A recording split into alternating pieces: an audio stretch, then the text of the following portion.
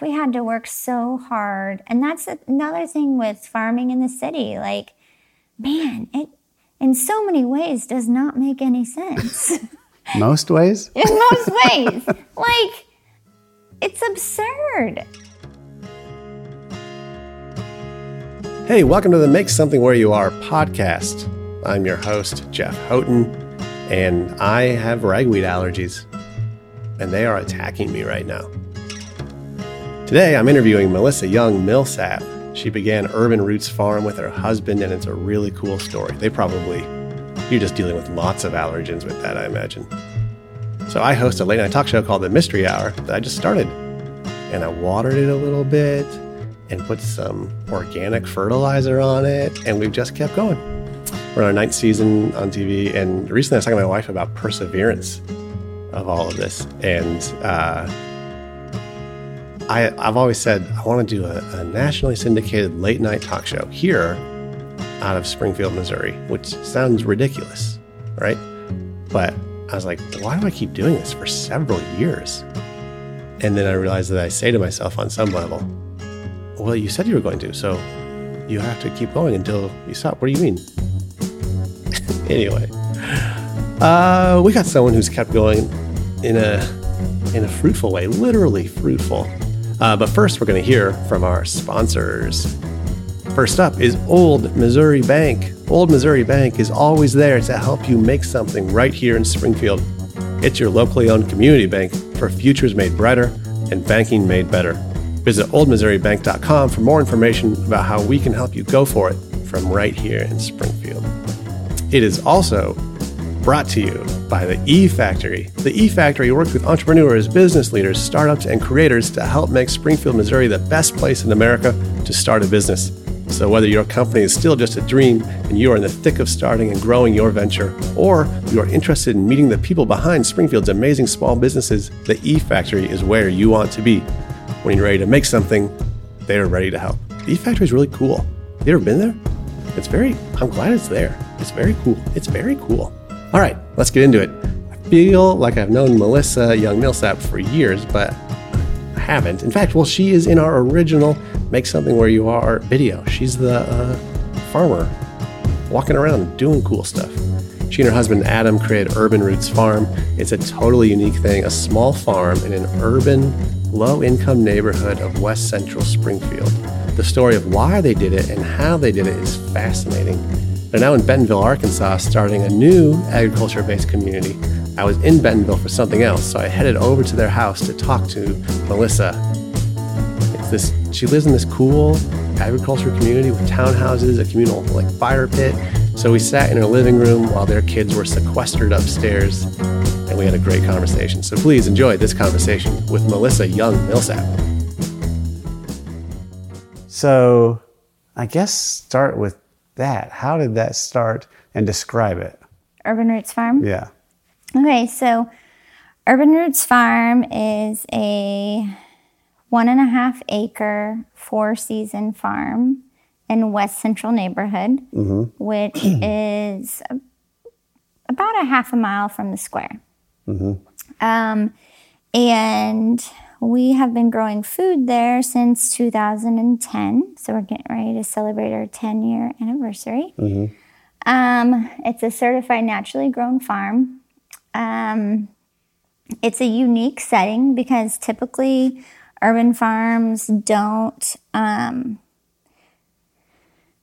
it just doesn't usually make sense to buy property in the city and farm it. You know, right. Farmers financially. It's not like you're going to get rich farming. But this was very unique. One, because it was in West Central, which is one of the lowest income neighborhoods. So it was a very blighted piece of property. Which gave you the opportunity to be like, this can work as a farm. 100%. Yeah. Because Adam and I, we bought the house next door to the farm 2 weeks before we got married. And we were so young and so naive. And we were like, we were working downtown. That's where we met. And so we wanted to be close to where we were working. And at that time, like downtown was just starting to kind of come back to life. And we really wanted to be a part of it. Yeah. And he was the cook and I was the waitress. Where was this? Very romantic. It was at South Avenue Pizza Company, bar next door. Yeah. So. Wait, and you met, that's how you met? Mm-hmm. Nice. Yep. That's how we met. He also, after he would cook in the restaurant, he would go to the Outland and be the bouncer. So I always got in free. It was fantastic.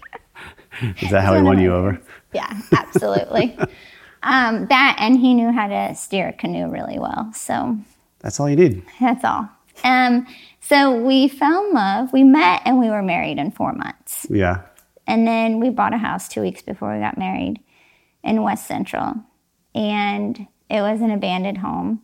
But we were like, we can totally flip this thing. It's a big Victorian home. We can do this in the weekends.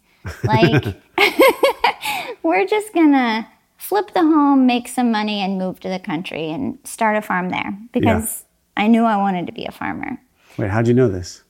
Well, I'm kind of one of those nerdy people that have journaled most of my life. Yeah. So I have all of my diaries from the time I was 9 years old. And right around the time I was 15, I started writing about how I want to be a farmer. Yeah. And but where were you growing? You were not growing up on a farm? No. Yeah. So I was Southside girl, spoiled. I had everything. I didn't have to do without anything. But my grandfather had a farm, and his farm was in Pacific, Missouri. But it was very much like large production. Like he did corn and soy and hogs. But in the summertime, my parents would take turns shipping us kids up there for like a month at a time. Yeah. And that's when I think the romance of farming hit me. Because I got to frolic and like ride in the scoop of the tractor, and like grandpa and grandma were just always there. And, from my perspective, life seemed easy and beautiful. And so like getting exposed to it kind of opened your eyes to that as a possibility. Yeah. I was just kind of like, oh, okay, this is a really beautiful way to live, you know? And I liked being outside. And so then as I grew older, it was kind of like time to get a job. So I worked at a peach orchard, and then I worked at a greenhouse. And I just kind of like steered my own education around agriculture and farming. So I knew that's where I wanted to go. And when I met Adam, I was actually still in school for landscape design. And so just always outdoors, plants. That was me. And Adam has like he's like a natural engineer, his mind just works like that. He can take something apart and put it together, and it'll be better than it was before. So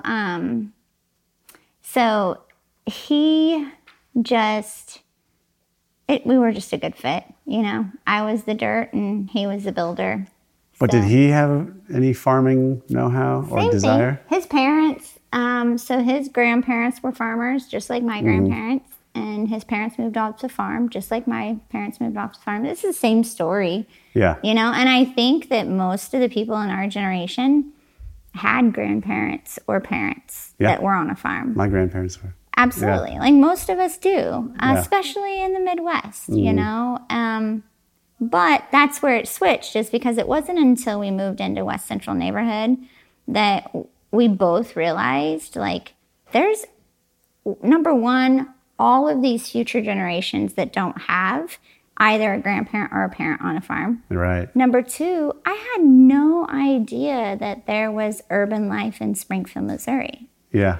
Because when I was young and growing up on the south side, you didn't go downtown. Right. It wasn't safe. That's not what you did, Yeah. And so to learn that there was this whole culture that was just completely new to me. Yeah. But I just fell in love with it, and I realized like there are these wonderful families that they get around by foot, and I mean, they just, Yeah. they're not going to travel 15, 20 miles outside of town to ever see chickens or, Right. blueberries or anything. And so by living there and falling in love with the people and falling in love, but also being terrified, honestly, like it was different than what I was used to. So your story is interesting of like kind of, I mean, what we'd say in Springfield terms, South Side, but kind of like suburban kind of life. And then you're at the same time being exposed to urban life and farming. Yeah, it's weird, isn't it? Yeah. So they're both different and often not together. Often not.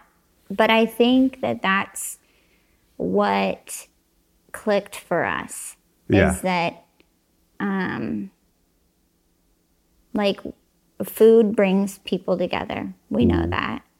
And being outside, it's fun. The neighbors are outside. And when you go into more of an urban setting, whether it's a low income or not, if it's just like urban density, like people walk more, they ride their bike more, they're outside more, even if they're just on their phone but walking the street, like they're present, as opposed to when you go more suburban and rural, it's driving the car, you pull into your garage, you close the garage door and you go inside, and there's never that front porch sitting conversation. Yeah, totally. That community aspect of it. We live in a neighborhood where it's like more backyard focused. Yeah. But I always take our kids out to the front yard to play because I'm like, we're going to change this neighborhood. People are going to see us. They're going to walk over. We try to do that. I actually lived kind of I lived like south in Madison. Okay. A couple different places over there. And I really enjoyed that neighborhood of like kind of both being downtown but being in a separate place, and there's kind of this unique diversity of people that Springfield doesn't often have. Absolutely. Yeah. And I think the more that like you take your kids to the front yard, your neighbors are going to be like, what are those guys doing? They'll start looking out the window, and then maybe they'll start coming outside, and like, I mean, it's a ripple effect. Well, I started when we moved in. I was like, Michelle, let's go meet the neighbors. She was like, you're on your own. It's weird. It's weird. But I went around to every door and knocked on the door to introduce myself. No, you didn't. Yes. That's fantastic. I hate not knowing my neighbors. I think it's weird that you can live so close to someone and only give a wave, maybe. Yeah. That's weirder to me than the social anxiety of knocking on someone's door. Yeah. Some people like Michelle, she's like, that's too big of a barrier for me. But I was like, I'm doing it. What happened to like baking cookies and just being like, hey, welcome to the neighborhood? Yeah, so no one came to us with cookies. So I was like, we're baking cookies and we're going to the neighbor's house.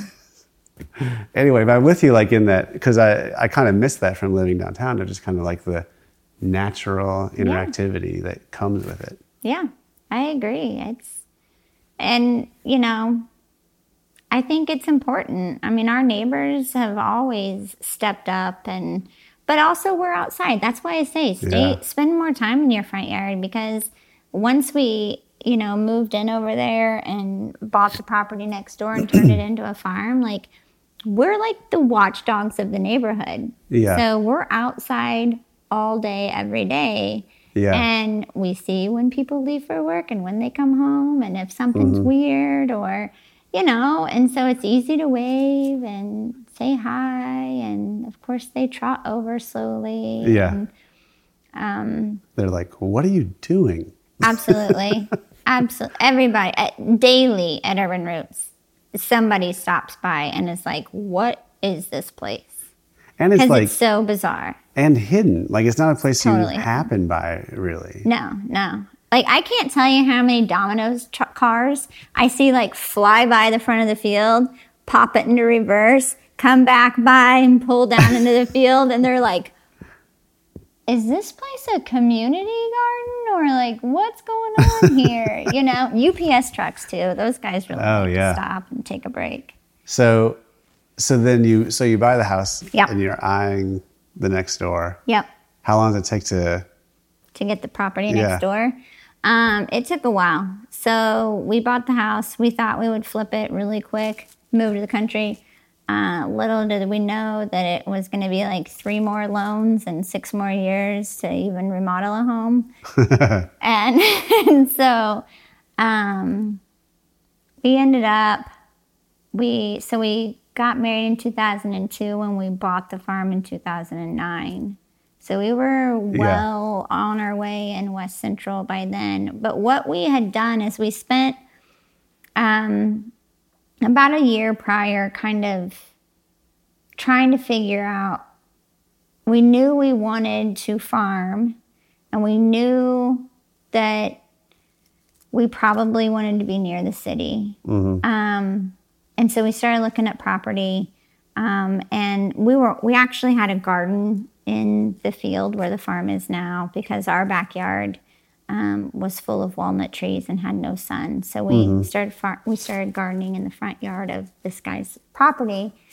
But it was an unusual piece of land. And about 30 years ago, there was a big fire over there. There used to be 28 apartment units, and 20 of them burnt down 30-some years ago. And so it left this very strange piece of property in the middle of the neighborhood.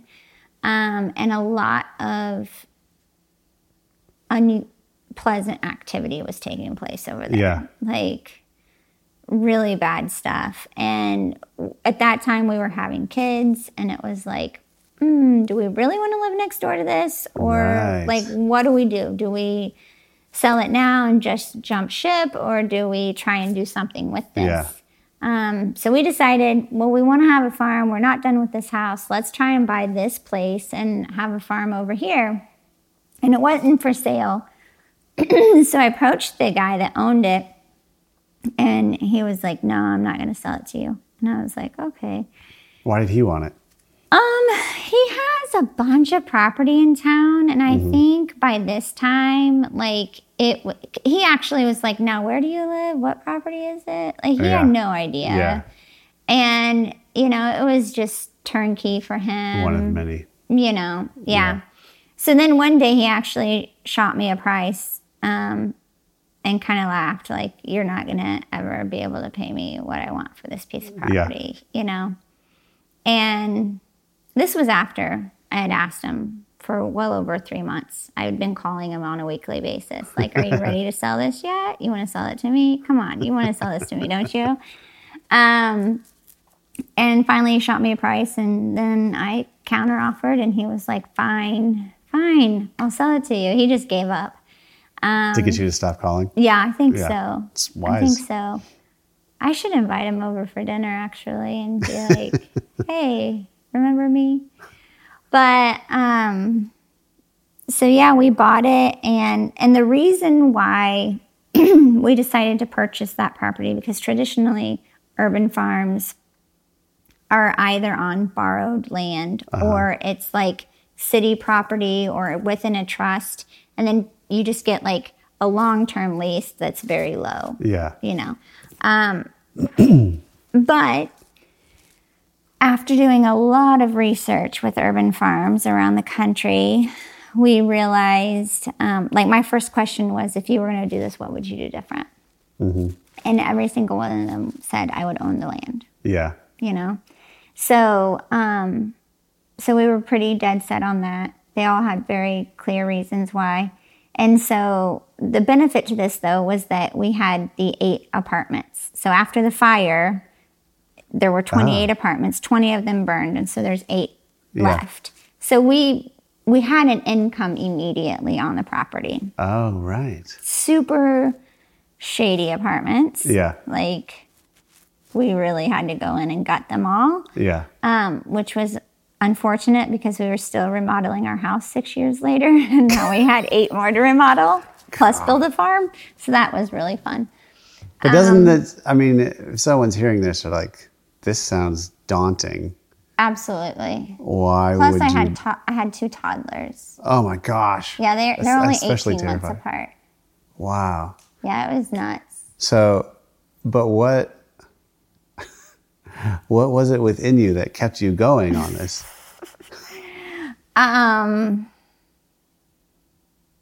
Well, I think a couple things.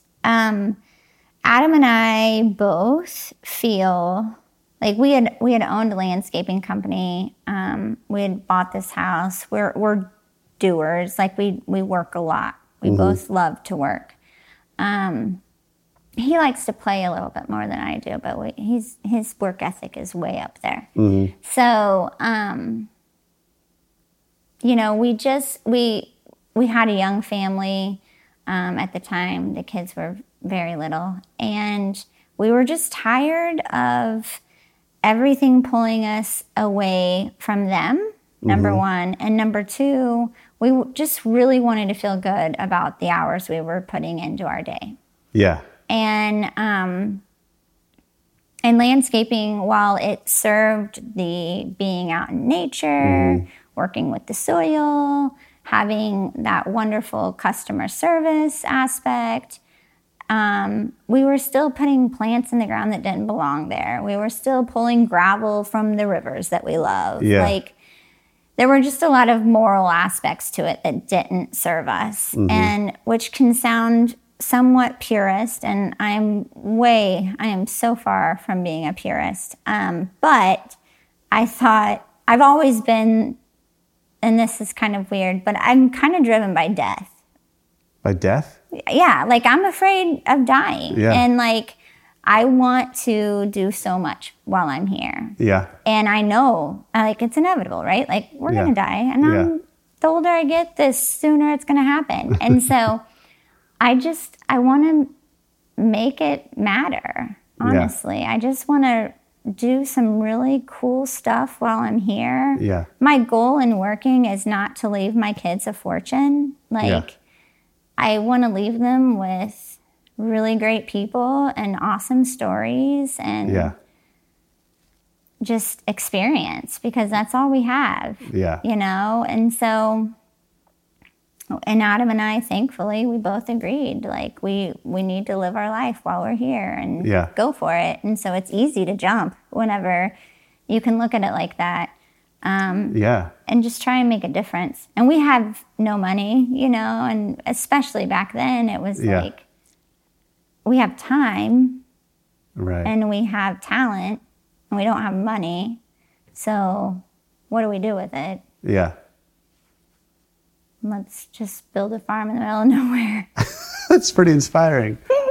Well, and I mean, and when you think about it, like, I think that the universe definitely sends me signs, just like everybody else. But like, living there in West Central, realizing that there was an urban life in Springfield, realizing that there are generations that will not have a connection with a farmer, do not know where their food comes from. Yeah. Most of them don't know how tomatoes grow. They definitely don't know that tomatoes are in ketchup, even though there's a picture on the freaking label. Like, it just doesn't matter. Yeah. Like, they don't have that.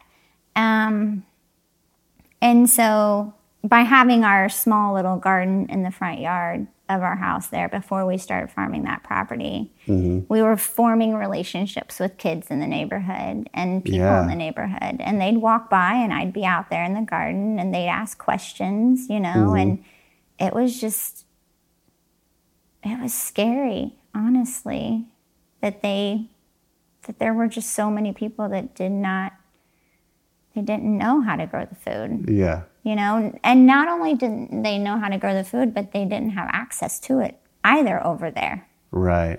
You know, there weren't any grocery stores nearby. Yeah. And they're walking to the gas station to go grocery shopping, you know? Yeah. And so it was like, we've got to figure out a way to bridge this gap, because it's massive and it's terrifying, and a teeny tiny farm kind of made sense. And today it totally makes sense. So it's kind of like this intersection of like what you guys needed. Yeah. And then also what you could provide to the nearby community.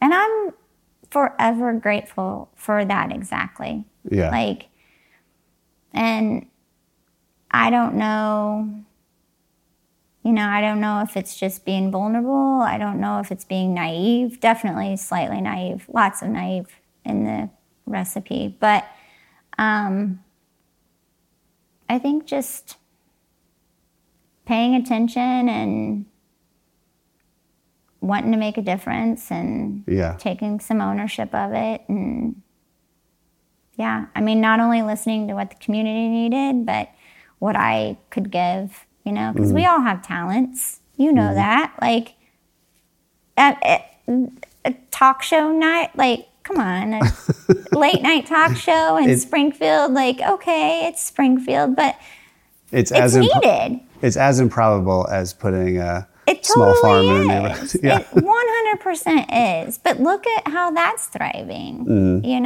and sometimes people don't know what they need until you show it to them. Yeah. Yeah.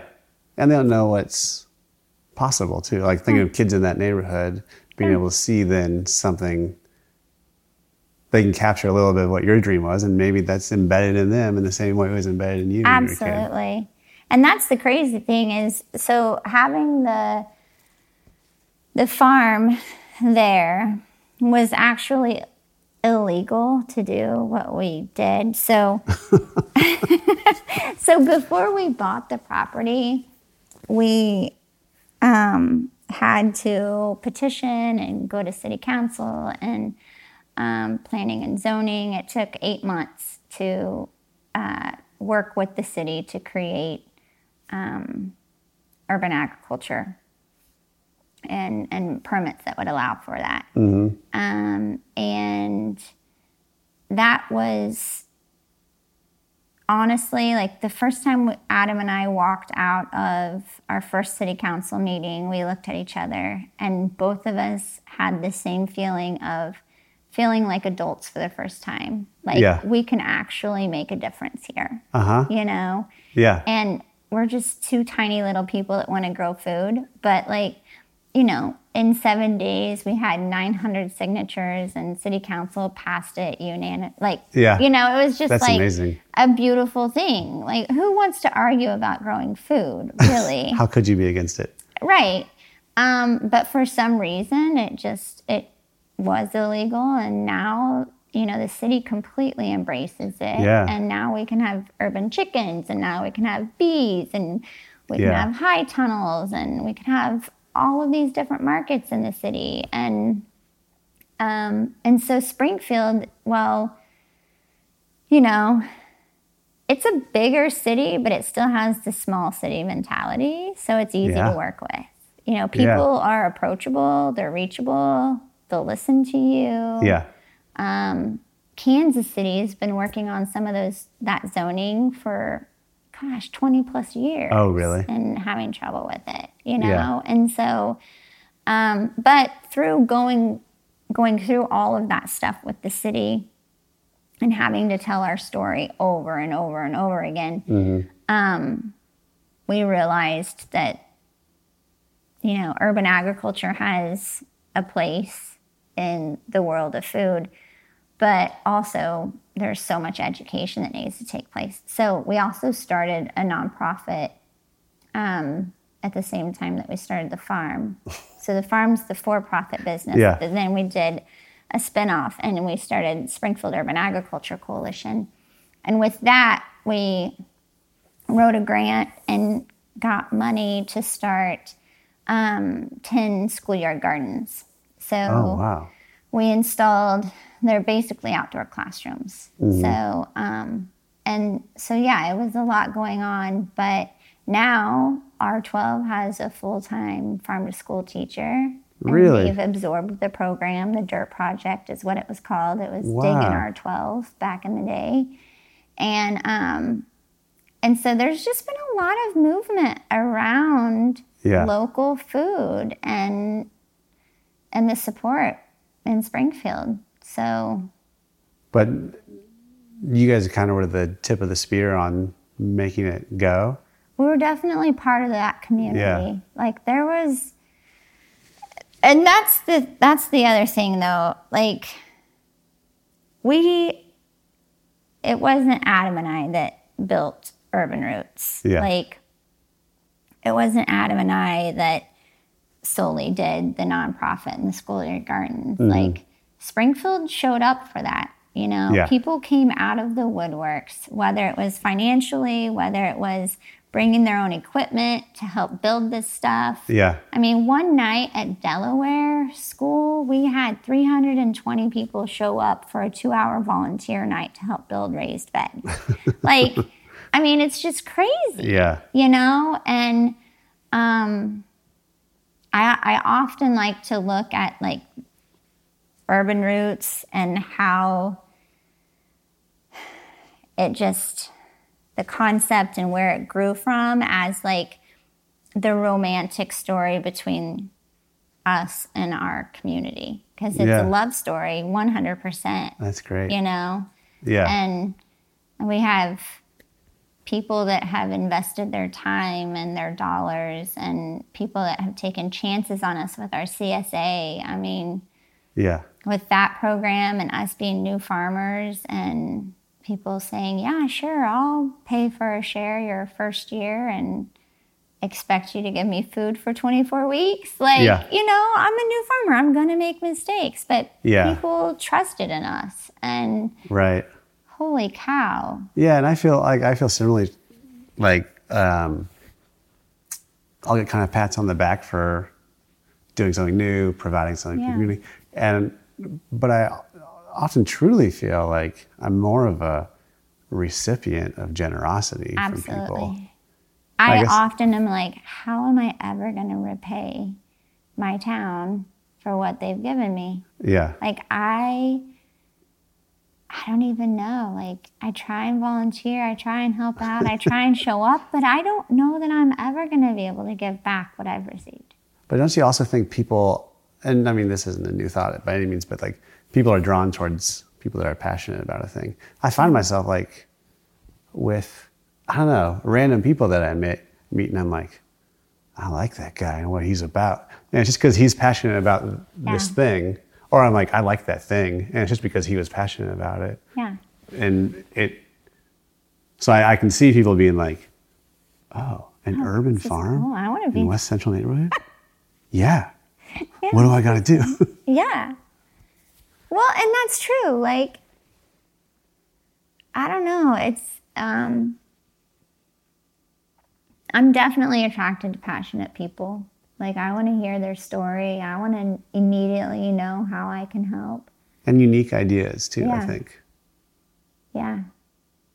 And I always tell people, like, I don't know, like, in Springfield, there's just so much opportunity there, though, too. Like,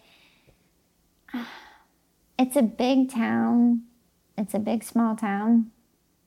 And it's affordable to live there. Mm-hmm. And I don't know, I feel like there's space for unique ideas and authenticity and new concepts. Like, so we get so many like young college kids come through the farm with our apprenticeship program and our internships and stuff. And I'm always like, leave Springfield, like go away.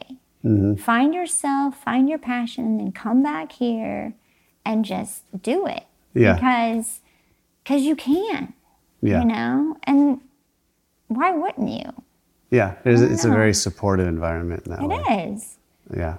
And I've had some friend has said before, Springfield's big enough to have one of every cool thing. Absolutely. Or it's not like a big city where there's a bunch of like places, I don't know what the best example would be, but it's like, yeah, we got a 1984. Yeah. The arcade. A few it's of the those. coolest. If there were 4 similar things, they wouldn't make it. But we can have one of them, and it's awesome. Hey, folks, it's time to recognize the mid-show sponsors. Here we go. 1906 Gents is Springfield's own custom-designed wood shop, offering custom furniture and build-outs for your home or office and more. The 1906 Gents will work with you to create one-of-a-kind, unique, quality wood pieces that will stand for generations. The 1906 Gents offers a wide range of woodworking and design services in addition to their own line of furniture and home decor. The 1906 Gents, we build the things you make memories around. I have some of their things. We've made memories around them. Also, the Coffee Ethic.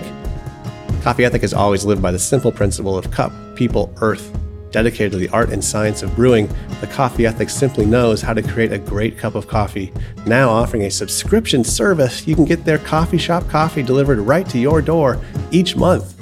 Learn more at thecoffeeethic.com and type in the promo code MAKESOMETHING at checkout for your subscription for a 15% discount. All right, let's get back to Melissa. So I'm also curious. So you have this idea, you get through the permitting process. Yep. What do you got to do to prepare the land? Holy cow. Yeah, so it was a blighted piece of property. Man, we have pictures. Thank goodness for pictures. Adam and I, probably 4 to 6 times a year, we'll sit down and we'll go through from the time we bought the house till the present time and just look through everything, because you forget, you forget your struggles, you forget what the farm was or what the house was or, what we did. And it kind of helps, it gives you hope and builds you up. And I did that recently with Urban Roots because we're starting another farm, and I was feeling very bogged down and just oh my gosh, where's the soil, Mm-hmm. And I dug up these pictures of our first year at Urban Roots and the rocks that we would pull out of the ground. I mean, it would take 3 of us to just haul them into this rock. We hauled 6 dump trucks full of rocks off of 1 acre in the first year. Holy cow. We had to work so hard. And that's another thing with farming in the city. Man, it in so many ways does not make any sense. Most ways? In most ways. It's absurd. But now, 10 years later, I go over there and that soil is so beautiful. And honestly, as strange as it sounds, I can feel the earth exhale. Yeah.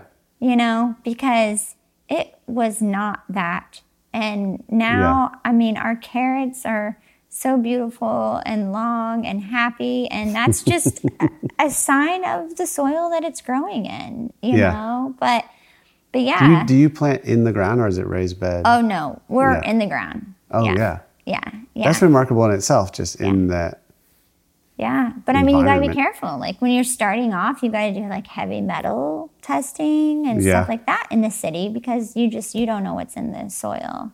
Yeah. And there was so much trash. And so we have a video of clearing, brush hogging and clearing the field for the first time.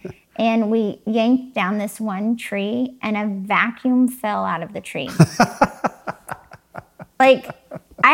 First of all, it's amazing we captured that on video. And second of all, who put a vacuum in the tree? I have no idea. But these are some of the weird things you find. Not to mention, some of the sad things are all of the needles. And we're in the hood over there. And there's some creepy stuff that you gotta be really careful about. Yeah. And recently we tore up half of the parking lot to make space for more produce. And we found these amazing, hand-blown glass bottles that used to have, we looked them up and they would be for soda water, carbonated water, but they have a round end and a cork and so we've found some really neat things in the ground over there as well that I mean, it's not arrowheads, but it's Yeah. urban arrowheads. It's the trash left over from like the 1800s. Well, also that neighborhood, like, used to not only be like a low income neighborhood, like these big old Victorian houses and stuff. Absolutely. And it's kind of like a regeneration of like the house Absolutely. you did. And, Like the street that the farm sits on, State Street, it used to have a trolley, a streetcar that would come down it and turn around, and and we've been able to see some old photos. Some of them are actually in the History Museum, of State Street, and we've had people stop by and give us pictures of, hey, I grew up over there. Here's a picture of the house that was here. oh, cool. And so it's really neat to see that, because there was a old Victorian on the farm's property that was built in 1857. My house that is on the property was built in 1907. Yeah. And so, there's some neat stuff. So what was that first year like? First year of the farm? Yeah. Like, so you get everything Oh, cleared. God, it was so bad. And you guys It was so... kind of know what you're doing? Kind of. I mean, yeah. I mean, I knew how to grow food, but Yeah. I didn't know... I had never grown it for a living, and I had never grown it on that scale of production. Yeah. I'd worked in greenhouses, I'd worked in orchards, so I didn't go into it completely blind. But it was terrifying, and like I said, the soil wasn't happy, and that took years to work through that. We saw so many problems, and even the flooding, there was, so in 2012 we had crazy floods happening, and I remember going out to the back field to harvest squash, and it'd be floating, attached to the squash plant, but just floating, and so just learning those and learning how to take care of that, and eventually we started building up berms, and we later on dug a big drain garden, and and so we literally were creating an environment, trying to inhabit it, trying to learn it, and trying to change it all at the same time. Yeah. And we needed to make money. Right. How's that aspect? How is your... I would beg the city utilities guy every month he'd come to my door, and I'd be like, please don't shut my utilities off. Just give me one more week. And you have toddlers. How are you... Well, if you answer the door with a toddler, they're most likely not going to shut off your utilities. Go answer the door. Yeah. So, how is your stress level at this point? At this point, it's pretty good. Yeah. Back then, it was terrifying. Yeah, back then, I mean. Yeah, back then, it was absolutely terrifying. Yeah. But it was also super exciting, too. Yeah. I kind of have only been telling you the bad parts, but Yeah. the amazing parts, again, were people showing up and helping us build high tunnels until 10 o'clock at night. Or my neighbor, we were putting plastic on the greenhouse. And my neighbor was this little lady on oxygen, and she would sit there and watch us work and, chat with us and keep us company. But so we're stretching this plastic, and this big wind picks up, and, typically that's a very scary moment when it's a big kite, right? Mm-hmm. And so we're trying to figure out what we're doing, whether or not we should let go of the plastic and just let it go or not. And anyways, the wind calms down, and I look over, and she's standing on the plastic, oxygen in hand, hanging on. She came running to help. And and that's so minor, but at the same time, it's she felt the need to be a part of this and to jump in and to help us. And And that happened over and over again over there. I mean, just people wanting to be a part of it, and people willing to help, and people making us dinner, or people coming over and helping us have events or have,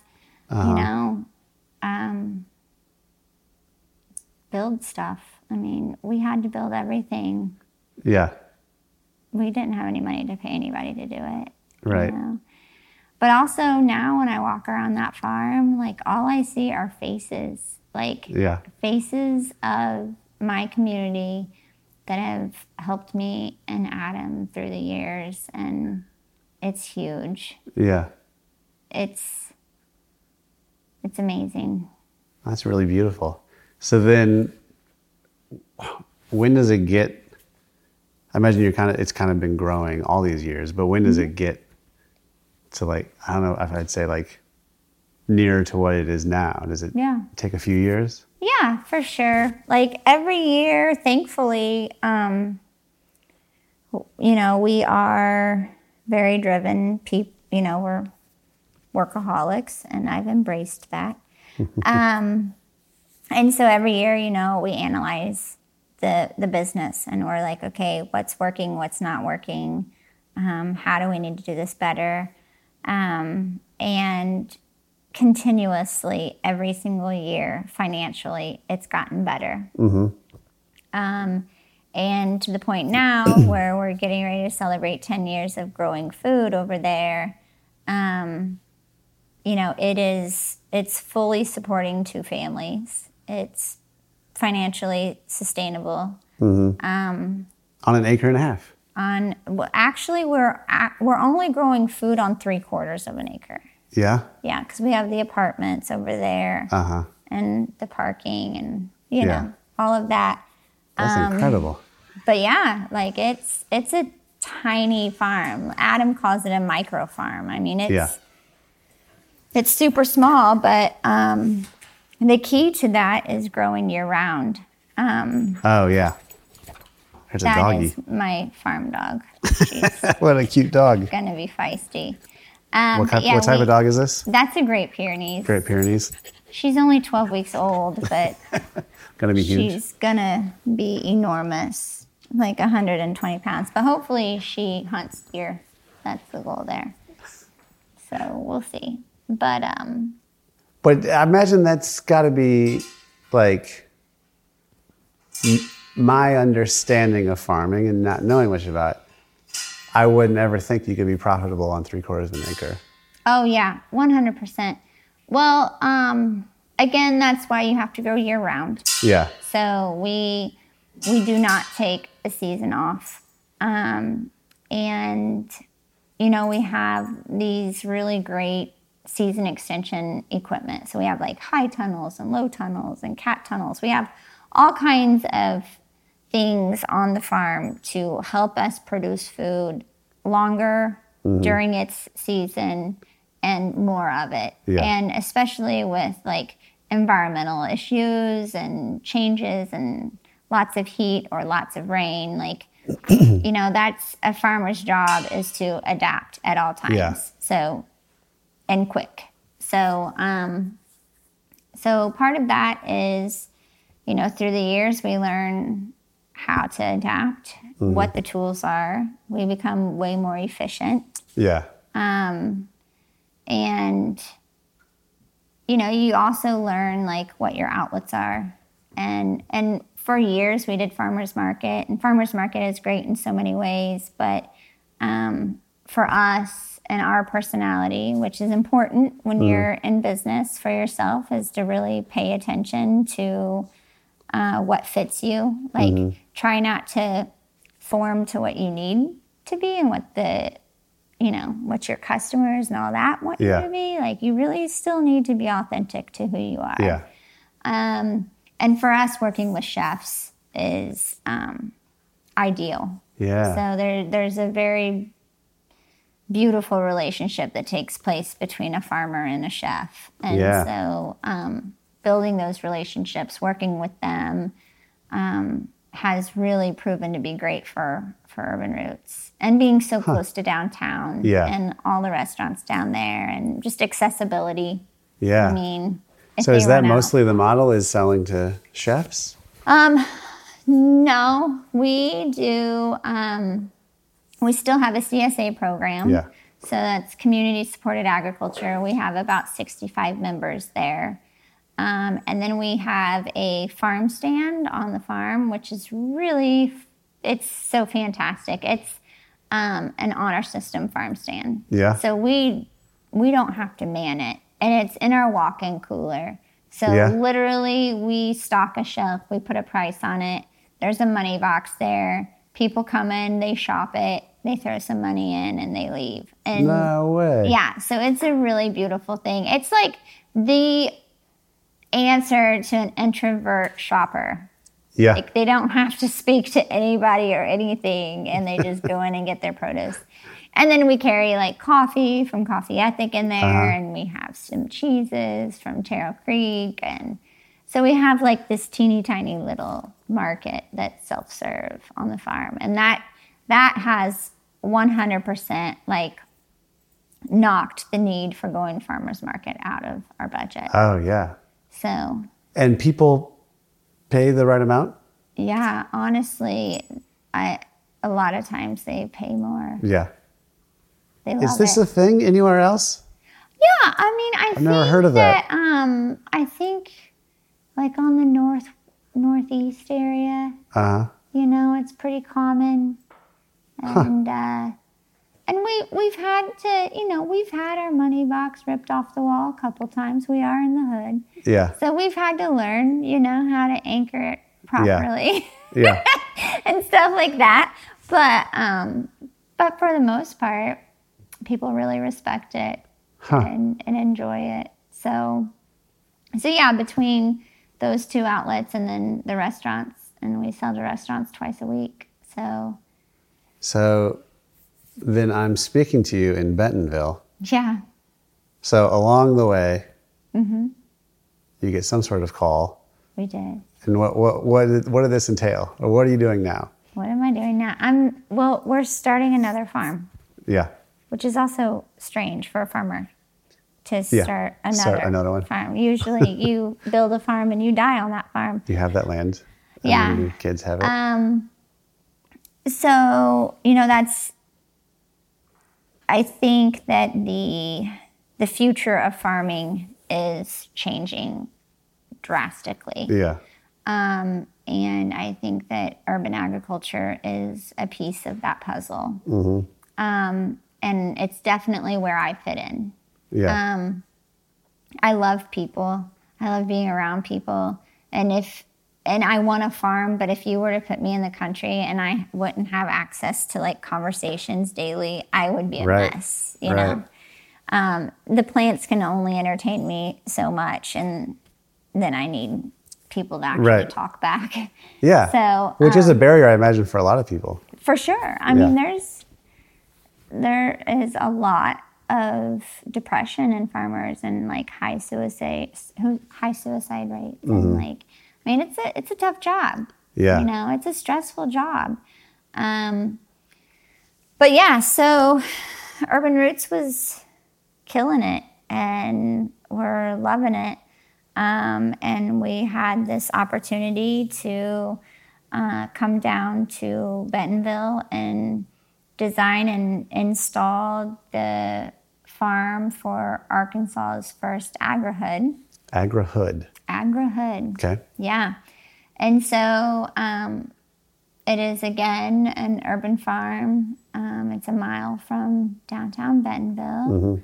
And it's based around what we've done at Urban Roots. I mean, it's a lot of the same. It's 4-season and same movable high tunnel concept. Yeah. Very much what we do, a little bit bigger. It's actually twice the size. Yeah.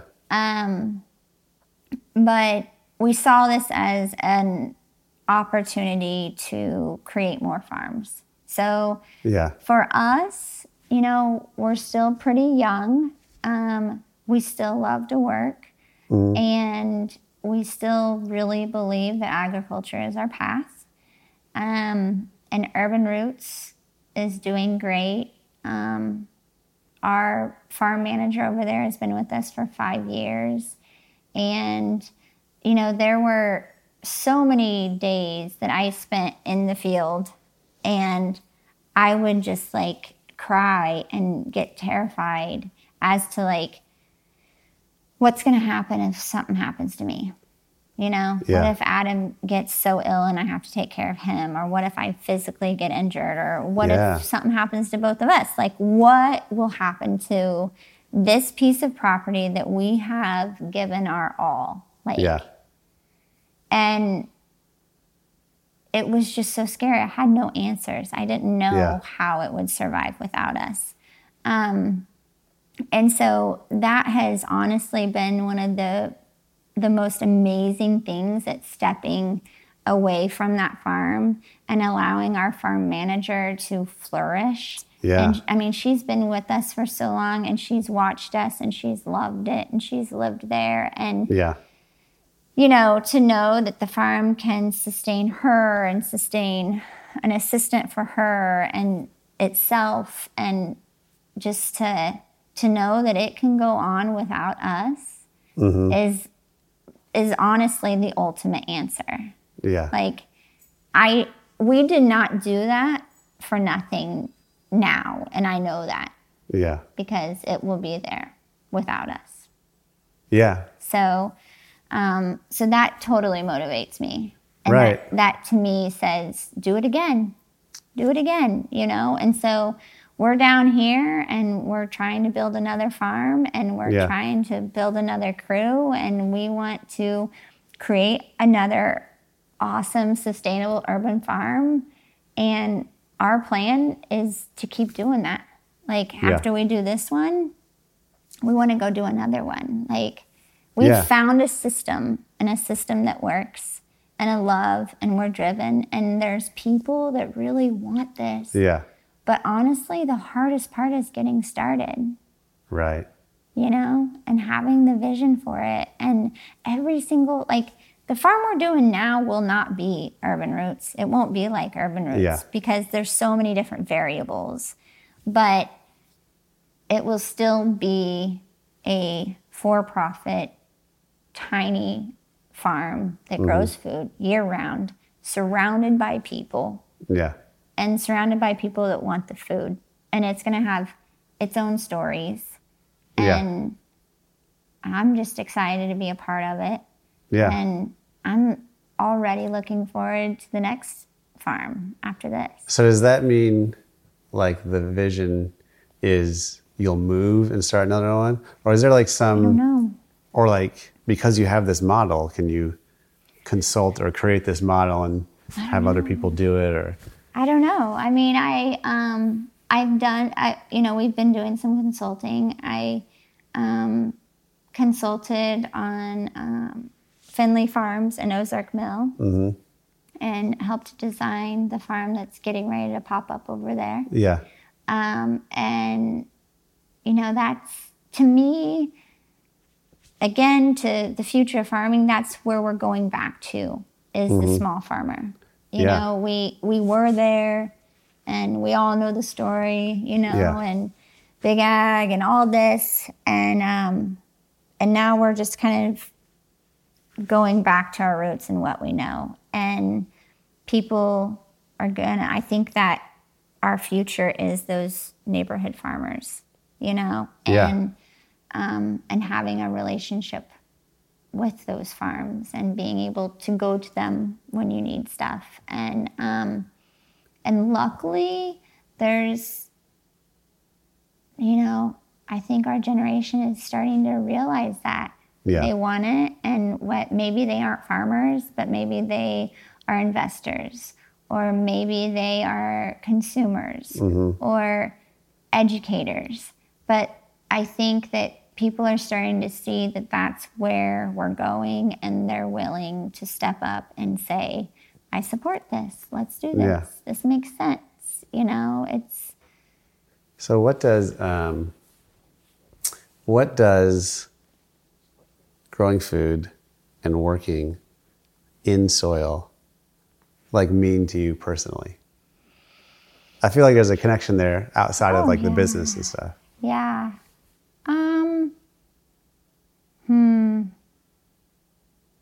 You know, to me, it's therapy. Mm-hmm. I am not a patient person. I like to be very busy. I have a lot of emotion, and I'm driven by passion. Mm-hmm. But I don't necessarily deal with emotion in life. And so, honestly, I find working with the soil to be that for me. It is me taking the time to heal myself and to heal the earth. And I have to slow down. And I have to be patient. Yeah. I mean, the quickest thing I can grow is a radish. And from the time I put that seed in the ground, it's still 28 days till I get to eat it. Like, I mean, come on, you know? Yeah. And there's bugs that want to eat it before I do. And there's rain that wants to wash my seed away. And there's life that happens, and I can't plan for it, but I can learn to deal with it. And so that is what I have to do on a daily basis. And I'm not great at dealing with my own life, but I'm forced to think about it, and I'm forced to deal with something, and it finds its way. And I think it makes me a better person. Yeah. You know, it's if I was to be stuck in an office, I don't know that I would have any friends. People would be like, what's this zombie thing just walking around? She has no character. Well, I think about that for myself with, because I have a hot engine in my head all the time. Yeah. And when I do something that's slow, it's great. Yeah. Like I don't do this as much where we live now, but when we lived a little closer, well, in Springfield terms, we were kind of by Mercy and stuff. Okay. And I would just like walk downtown. It would take like 45 minutes. And it's like terribly inefficient. And because of that, it's great. Yeah. I go on walks at night because it's just like slow and quiet. But I have to slow, like these things that slow you down or slow us down. Yeah. Other people maybe do better at it naturally. Yeah. But there is something about the slowness of it, it seems like. Yeah. Yeah. I think it's critical. I mean, I think most entrepreneurs I know their minds don't stop. Yeah. You know, and which is wonderful, because if they listen to it, then they're probably going to do something and make something and be happy. But at the same time, we're a little crazy. You know, you have to be. Yeah. And we're usually poor, so we can't afford therapy. So, you know, it's like, you got to find a way. Let the soil be your therapist. The soil is my therapy. And surprising, it's a lot of people's, even when they don't realize it. No, that makes sense. I mean, my wife has a garden in our backyard, and it's soothing to her in some way. Yeah. It is. There's something about it. Like, and I know there's science out there. I've read that, you know, but I don't need it to tell me, because I feel it. So. Yeah. That seems like a good place to stop. What time have we gone? Oh my gosh, I'm so good. I try to shoot for an hour, and that was an hour. Look at you. And 34 seconds. You are so good. I'd like to end this by saying, I'm good. I am so good. You're good. You are good. I loved hearing that. Because I've known you guys, but I haven't known the whole story and all the significance of it. Yeah, the end. Crazy. There she was, Melissa Young Millsap. How about that? I really like, my takeaway from her is just her gratitude and optimism. it's refreshing. It's easy as you're like doing your own thing, trying your own thing for a while to get cynical or just get edges of cynicism. But I admire her gratitude and optimism. If you'd like to learn more about Urban Roots Farm, visit urbanrootsfarm.com, or their current project, you can check out redbarnbentonville.com. Make Something Where You Are is audio engineers Colton Jackson. Also, podcast music provided by Darren King. This is Jeff Houghton in the Make Something City, Springfield, Missouri, reminding you can make something where you are.